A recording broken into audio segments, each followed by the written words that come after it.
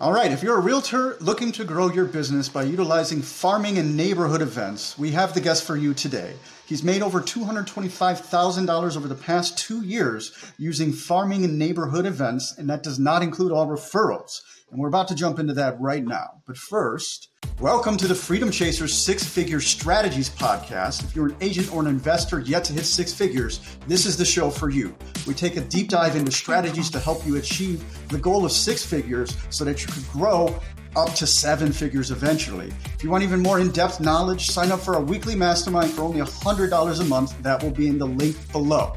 I'm sitting here with Jeremy Snider from Kansas City. He's with the Snider family group at Keller Williams. He goes by the Bald-Headed Realtor. Super pumped to have you here today, Jeremy. We'd like to dive right into it. So we're talking farming and neighborhood events. Can we start off with a top-down approach? Give me the high-level view, and then we'll dive deeper into the strategies. No, definitely. I believe that what you focus on expands, and so I live in a neighborhood. It's actually three neighborhoods that have about 1,000 homes.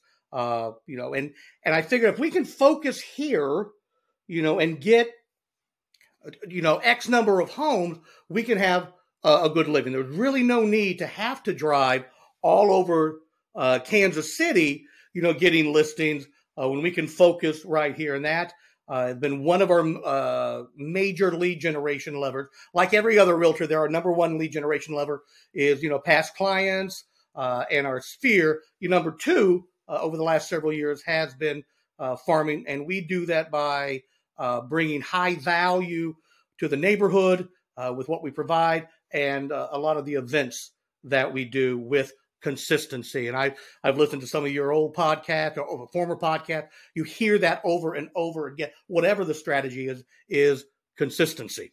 And we've done it, at a very high level for 4 years. We've really grown it over the last two, even higher. And it's paid off very well. We just happened to send a mailer out recently, 9 homes that we were part of just last year.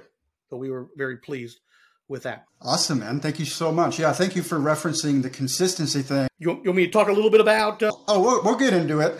The consistency thing, I love that point that you made because it goes across through a lot of the episodes. And this is something Tony Robbins says, right? Like success leaves clues. And actually, like in my experience, after interviewing like over 135 people, it feels to me like it leaves a proven plan. Like you stick to a strategy and you just keep doing that until you're good at it. And like there's really no sense in changing strategies unless it doesn't fit your personality. So the consistency thing, I think you hit the nail on the head there. It is just about the most important thing.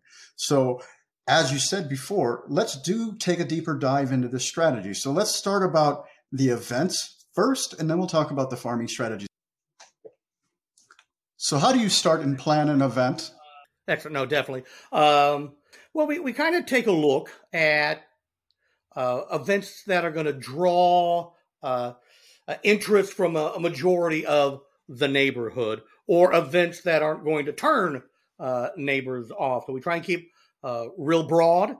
We get some of our ideas, from our R&D department, our rip off and duplicate department, whether it's other agents in our office that have done events at their neighborhood or, at the national conventions we go to and we listen to people and we take a lot of those ideas and we put out our calendar and we go, okay, at this time of year, we'll do one of our food truck events. This time of year, we're going to do our cornhole event.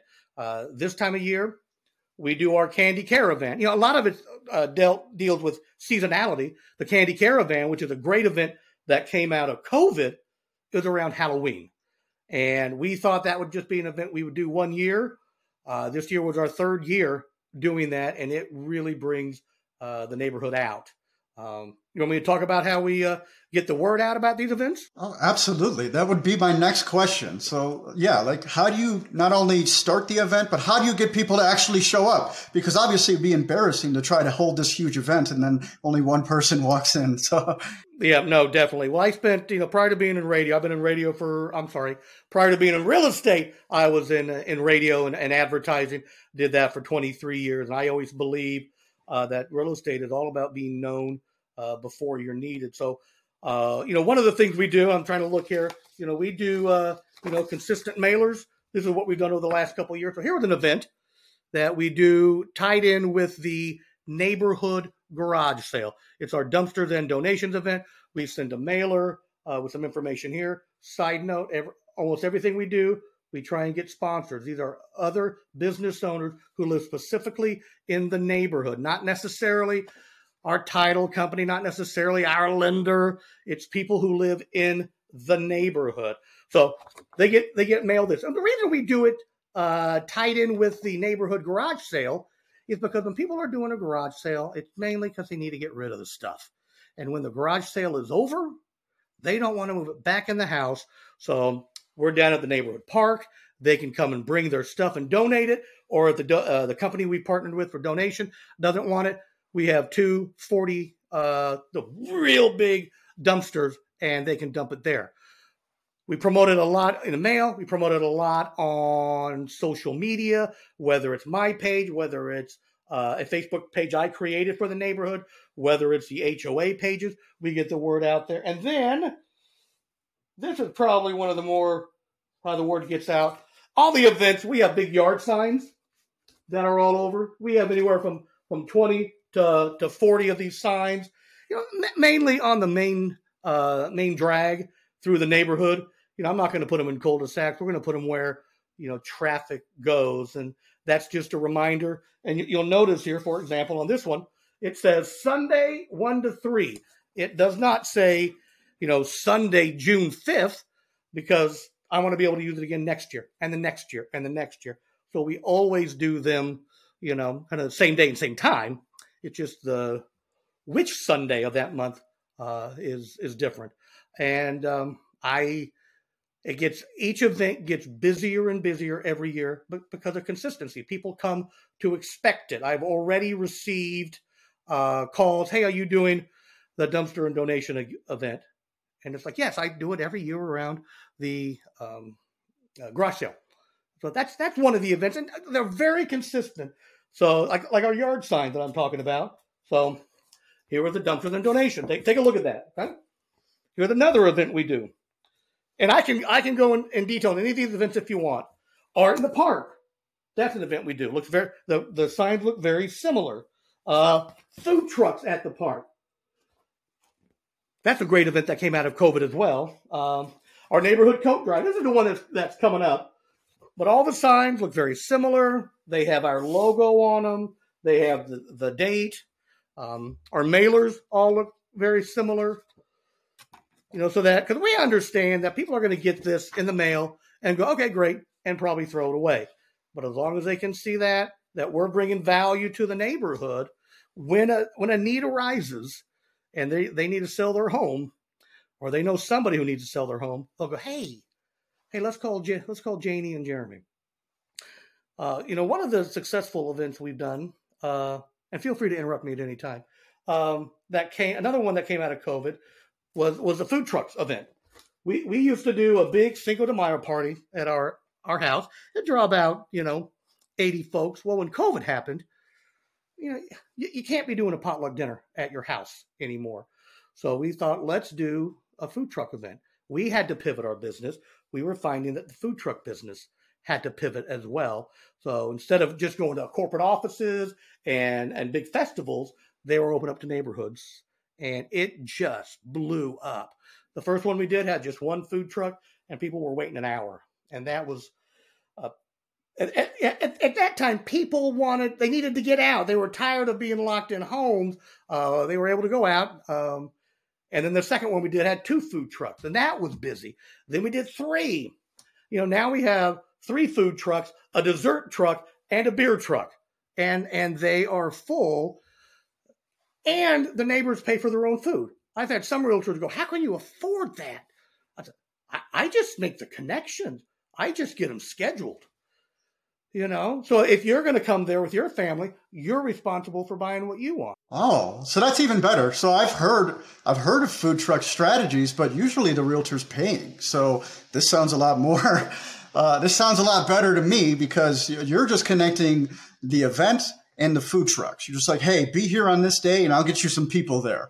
That sounds a lot more appealing than actually paying for everybody's dinner, especially if you have an hour-long line. That's going to be a pretty big bill. It is. Yeah. And some of the food trucks have minimums.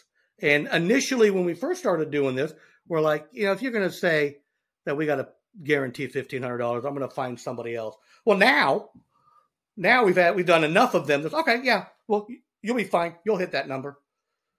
Because those first few times I'm like, how much have you sold? $750? Oh my word. How much have you sold? $925. Just waiting. But once you hit that number, you're like, and we do it well. We market them real well. A lot of these neighborhoods, they do them every week, and it's like, no, it loses its excitement. We do it, once a quarter. One of the ones we do, we tie it in with our Art in the Park, which is, several years ago, I was driving through the neighborhood, and there was an art sale that someone posted in their house. And I went in, and it was a woman who's a local artist, and she had other friends in the neighborhood who are local artists. And we said, well, we need to take this from your house and make it outside. And I said, Claudia, if you can get the artists from the neighborhood, I'll do all the marketing and promotion. And that has worked real well. That happens a weekend before Mother's Day. This is local art. It's about as micro as you can get. People selling their art, and they're not selling it for thousands and thousands of dollars. But they're hobbyists having a great time, and we bring a lot of people. We have the food trucks there, and sometimes it's been windy. Sometimes it rains all night before, but we make it happen, and that's another great event. And what you've noticed, all of these events we're doing, at no point have I talked about real estate. These are not real estate related events. They're not come down to the park and we'll talk about getting your home ready to sell. The goal is to add value, make it something exciting. Without question. That was actually going to be my next statement. I was going to say, I love how your events are something that could be duplicated and compounded. Right? Because as you mentioned, the food trucks and everything, they grow bigger and bigger because you're not targeting real estate in particular. Like if you were trying to do like a first-time buyer seminar, you're going to be churning through new people every time, right? Whereas this one, you're going to get more and more people because it's a fun event and people enjoy it. So, I mean, it's just getting people to know you, like you, and trust you. That's the baseline of real estate in general. Being known is the most important thing. If people don't know who you are, they're not going to use you, right? So I love what you're doing. I have to get some specific questions. I actually got like probably a dozen right now. But you mentioned sponsors that live in the neighborhood. So how do you locate these sponsors, and then how do you approach them in order to get them to assist you with your mailer?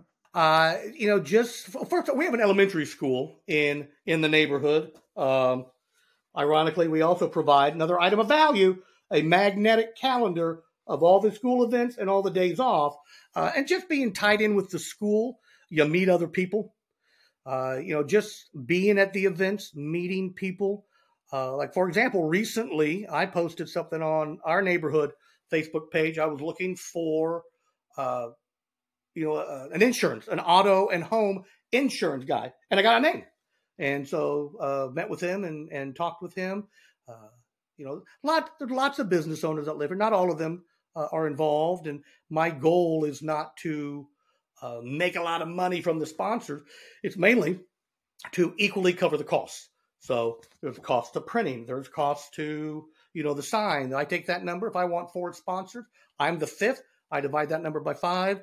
And I just, call them and I'll, say, hey, Rob Harkin, he's an attorney, got some events going on this year. I'd like to maybe get you some coffee, talk to you about the events, see if you want to sponsor them, and let you know more about them.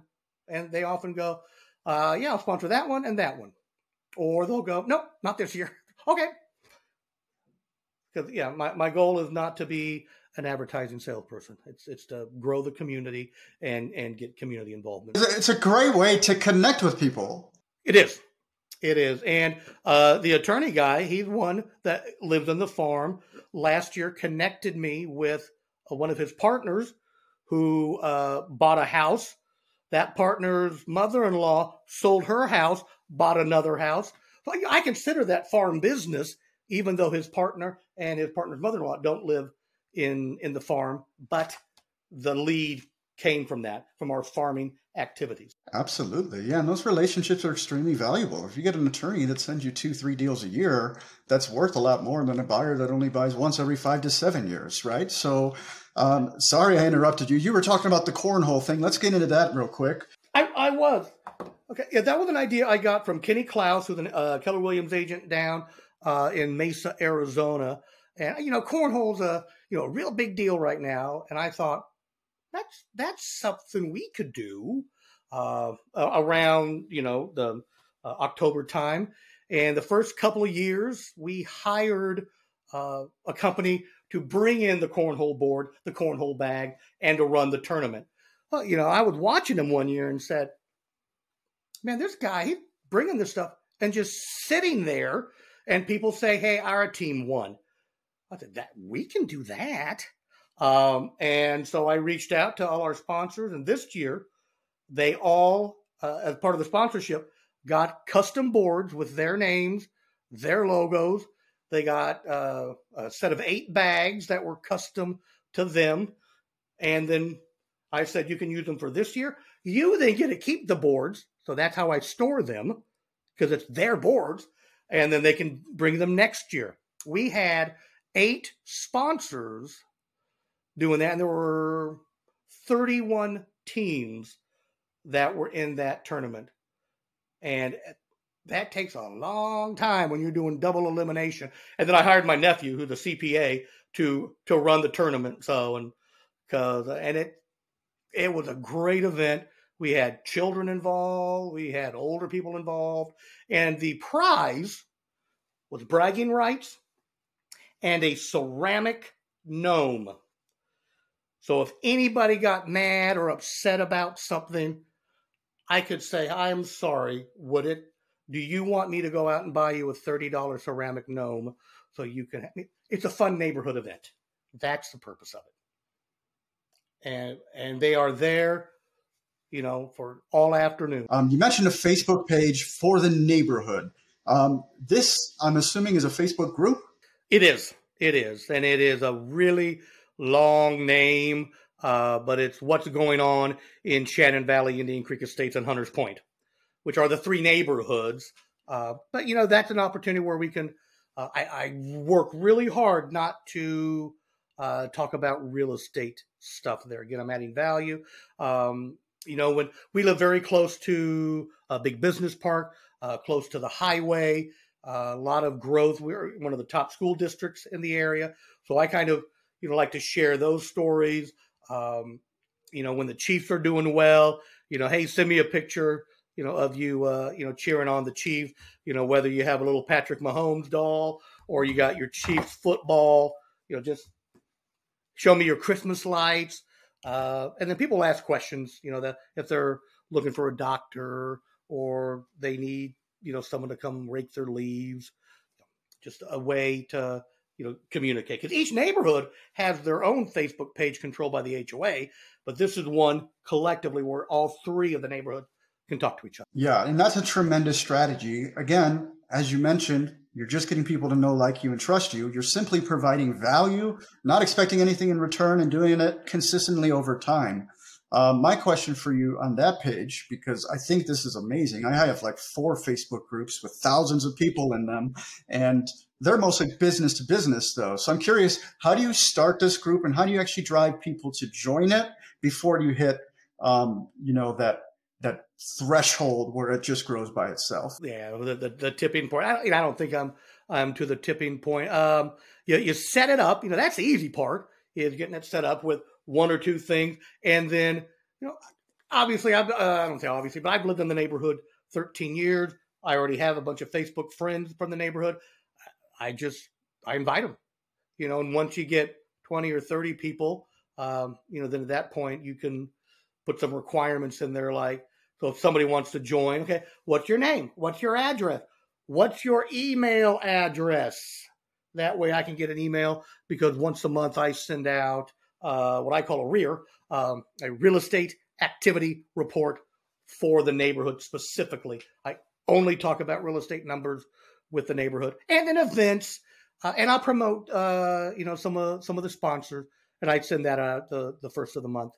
If I'm always, and that's through MailChimp, just trying to, again, add value. And in that email, I do say, hey, if you're thinking about moving here in the near future, we'd welcome an opportunity to talk with you about how we can help you. Absolutely, man. Well, you need the CTA, man. If you don't have the CTA, you're never going to get any business from it. So that's important to have. I'm curious, how often are you mailing this list, your email list in particular? The email is, I do mainly my real estate activity report is once a month. I do it at the first of the month.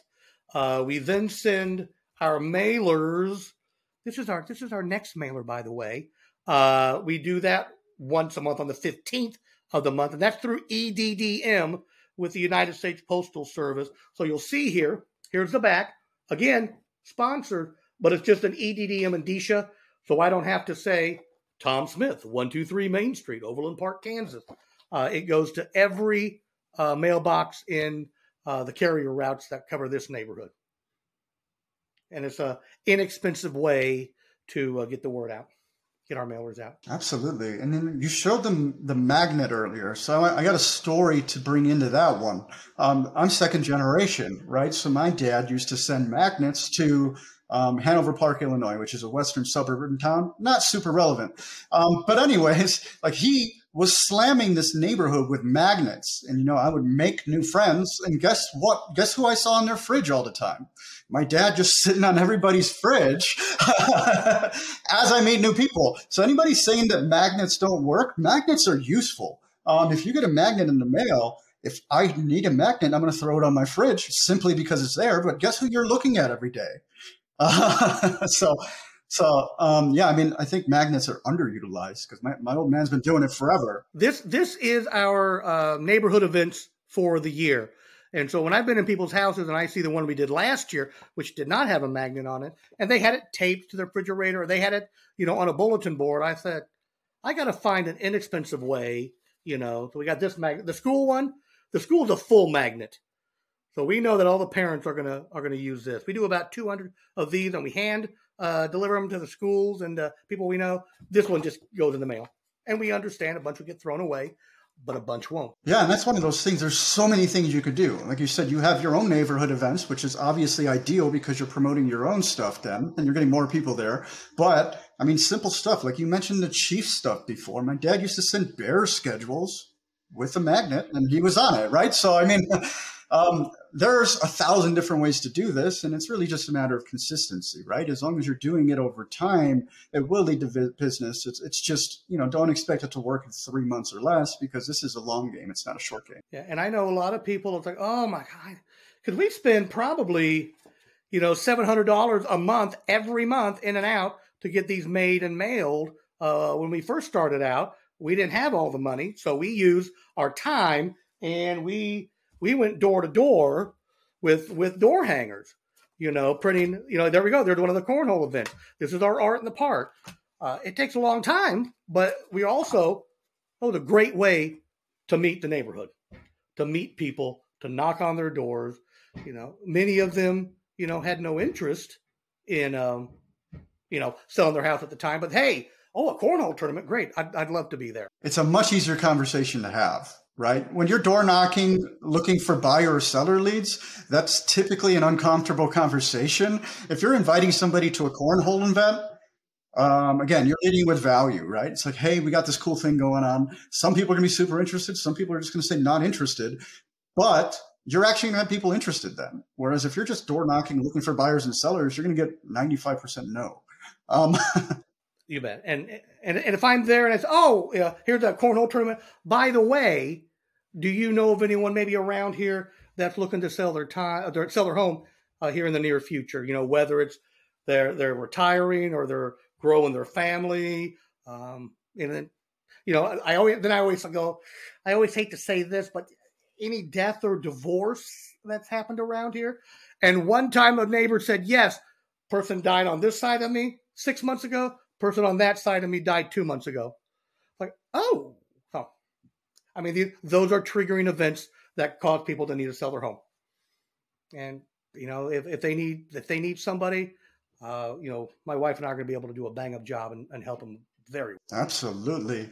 So cool. Anybody looking in to get into starting events and doing mailers, what would be, let's say there's like a 2 to 5 step action list. Like these are the must do things that you have to do in order to accomplish this strategy effectively. What I would do from the mailer standpoint, my neighborhood is 3 carrier routes, but 2 of those carrier routes also do other parts that aren't necessarily in my neighborhood. If I were to start it again, I would look at the routes and go, okay, I'm going to start with just this one because 100% of that carrier route is the farm.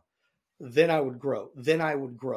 So learn, go to the United States Postal Service website and go EDDM and learn that. There are specifications. You can't just print anything and take it there. Learn that.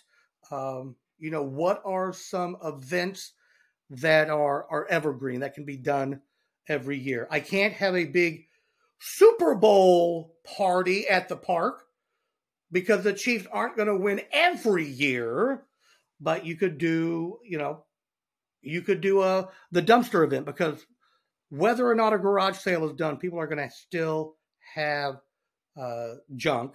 You can do a cornhole tournament because even if the neighborhood Oktoberfest gets canceled or they choose to not do it anymore, you can still have that.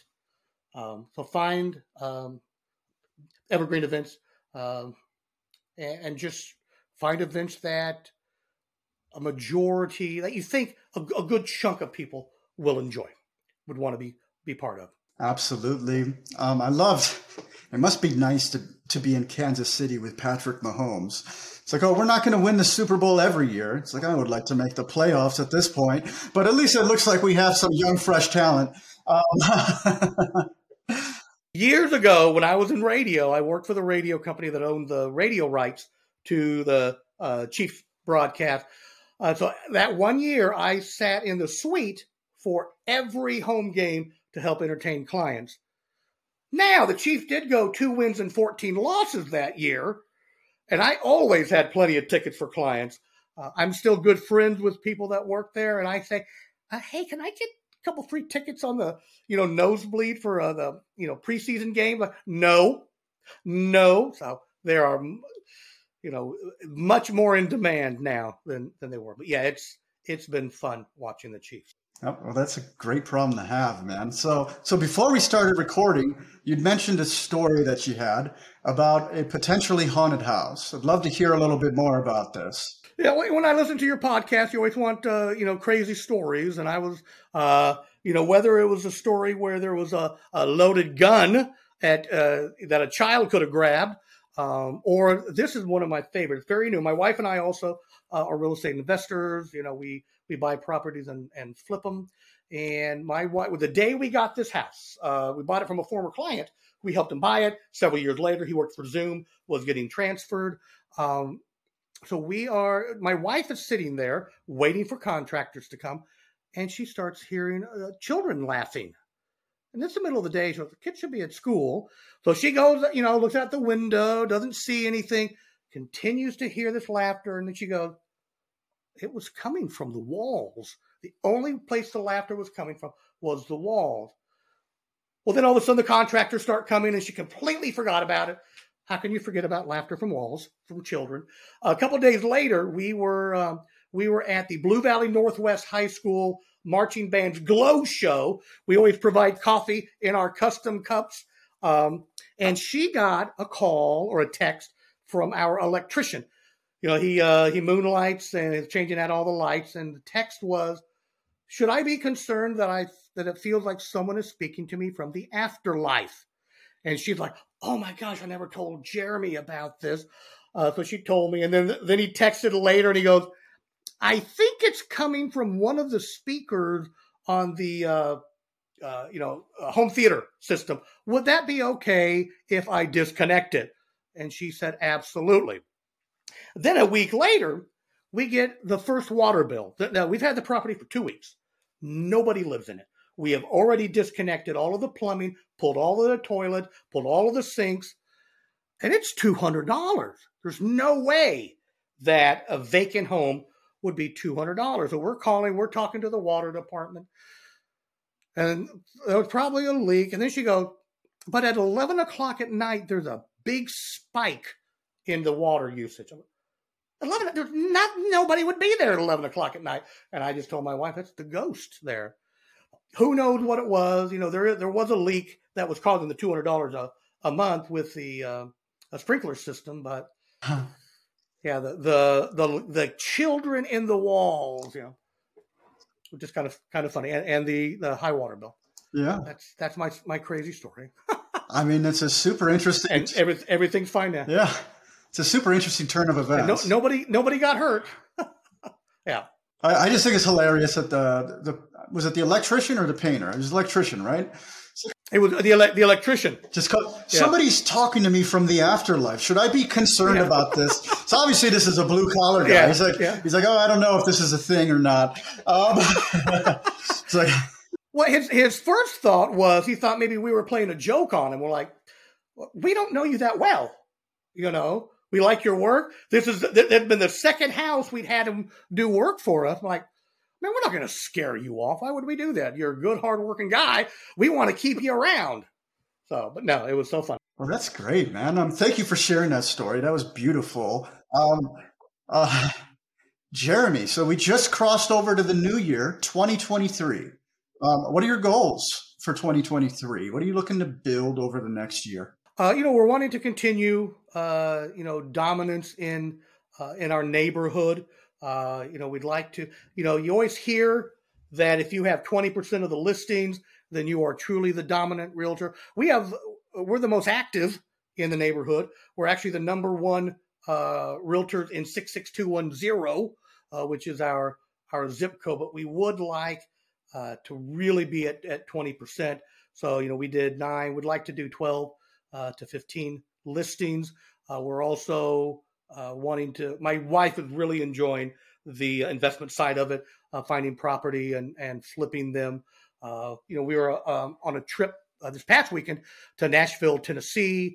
Met with a guy named Eric Workman. He's a really tall realtor out there. We're looking at maybe buying some vacation rentals down in Nashville, maybe up in Idaho. We'd love to have 3 or 4, and then maybe 4 flips in Kansas City.